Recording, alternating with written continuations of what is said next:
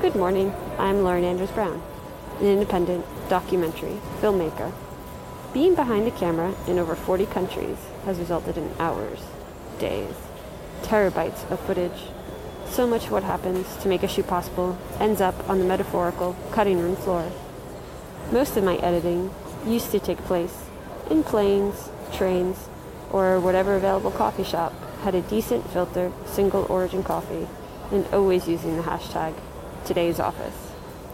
Now, I'm picking up the scraps, reviewing old interviews, and scrolling through my social media, or coming to you live for my first trip post-pandemic to give you a behind-the-scenes look at what it is like to travel, produce, film, direct, record, alone, as my own correspondent.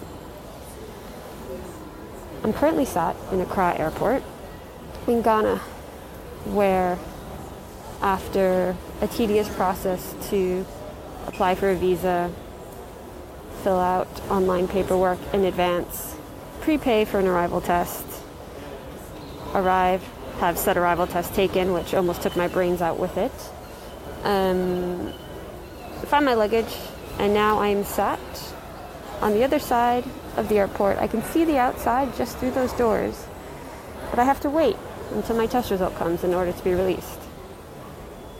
This is what it's like to travel and work during a pandemic, because it's still not over.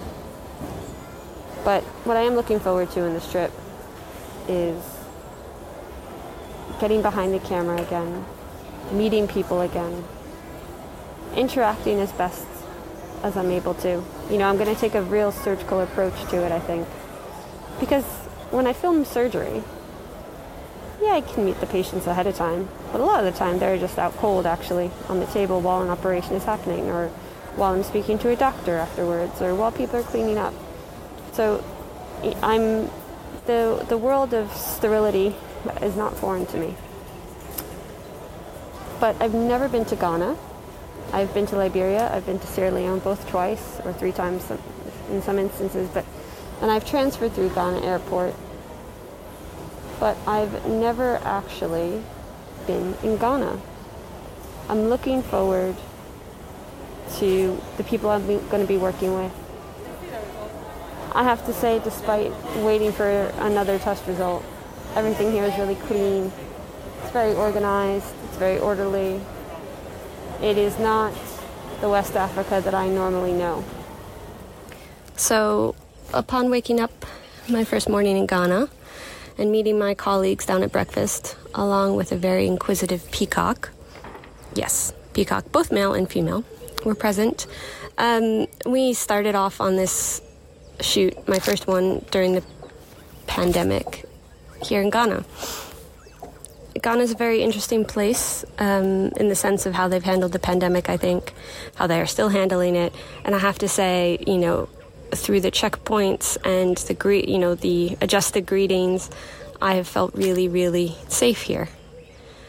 I had a few questions for one of my colleagues who I was traveling with as to how things have changed over the last year here in Ghana in regards to the pandemic and the wider impact it's had.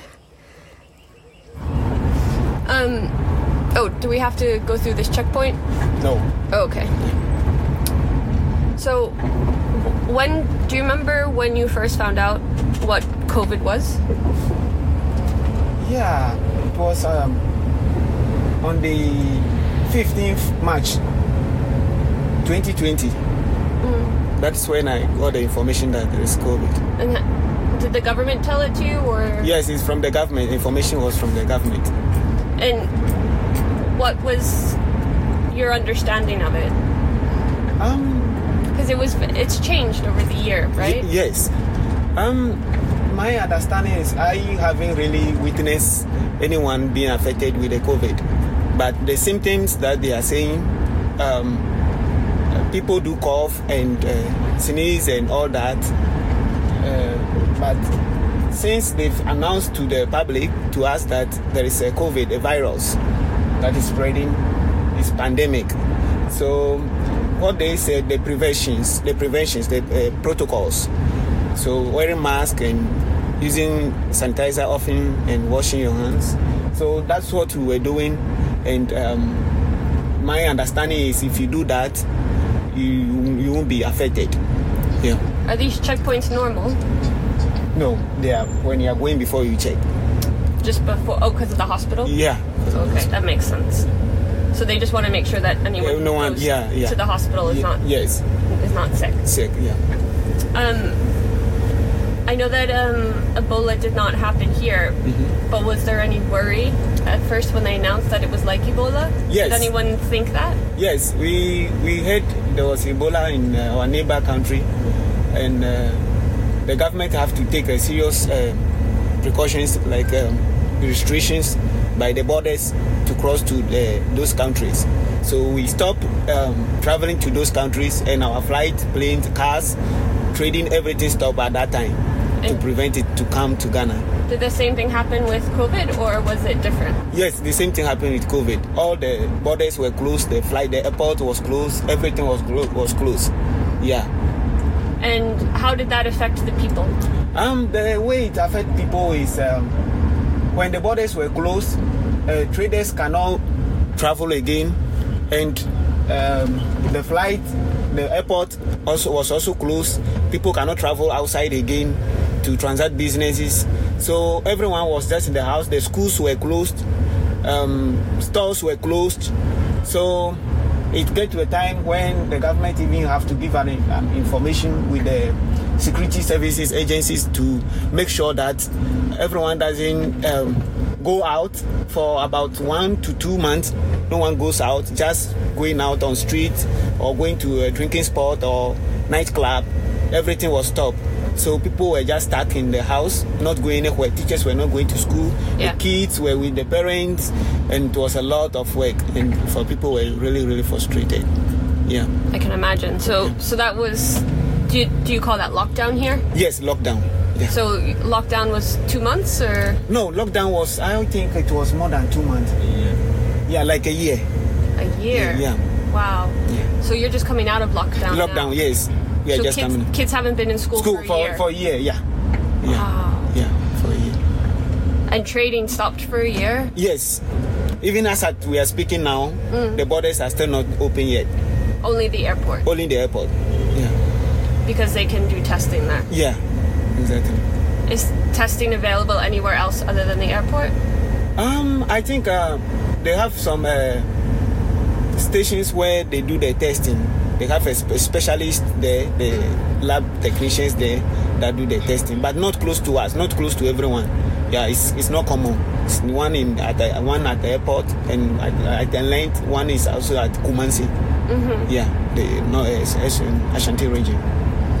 So a year ago, were people taking the precautions and everything very seriously? Yeah, sure.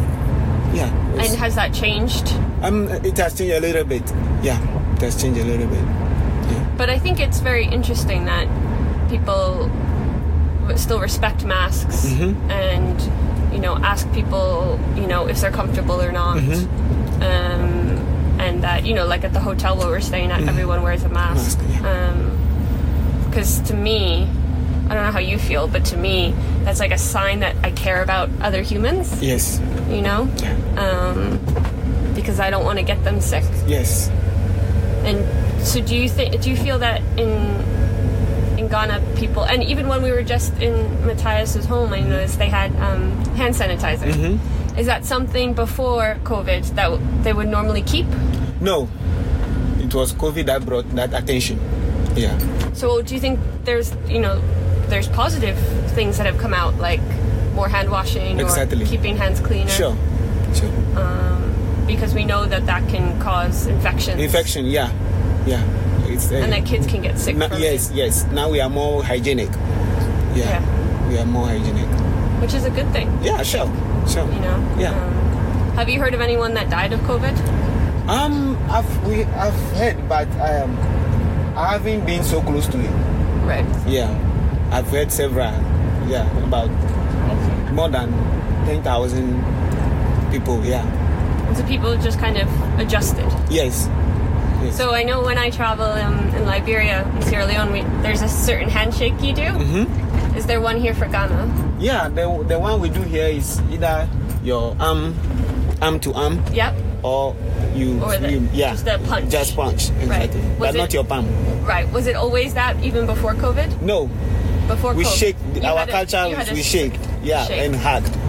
Yeah. And hug. But now we've stopped. That. But everyone is just kind of adjusted. Yes. It's a little bit difficult, but yeah. Yeah. Because that's not our culture. Our culture is we always stay together and shake. And if you visit someone in their home, they have to shake you and welcome you. But now it's no more. Yeah. So you just adjust. It's pretty cool. Overall, like in all the things to think about when it comes to concerns in Ghana, how high is COVID? You know, what's the biggest thing you're concerned with? Is it COVID or is it something else? Like food or, you know, other health issues? I would say it's COVID. It's COVID. Yeah, it's COVID.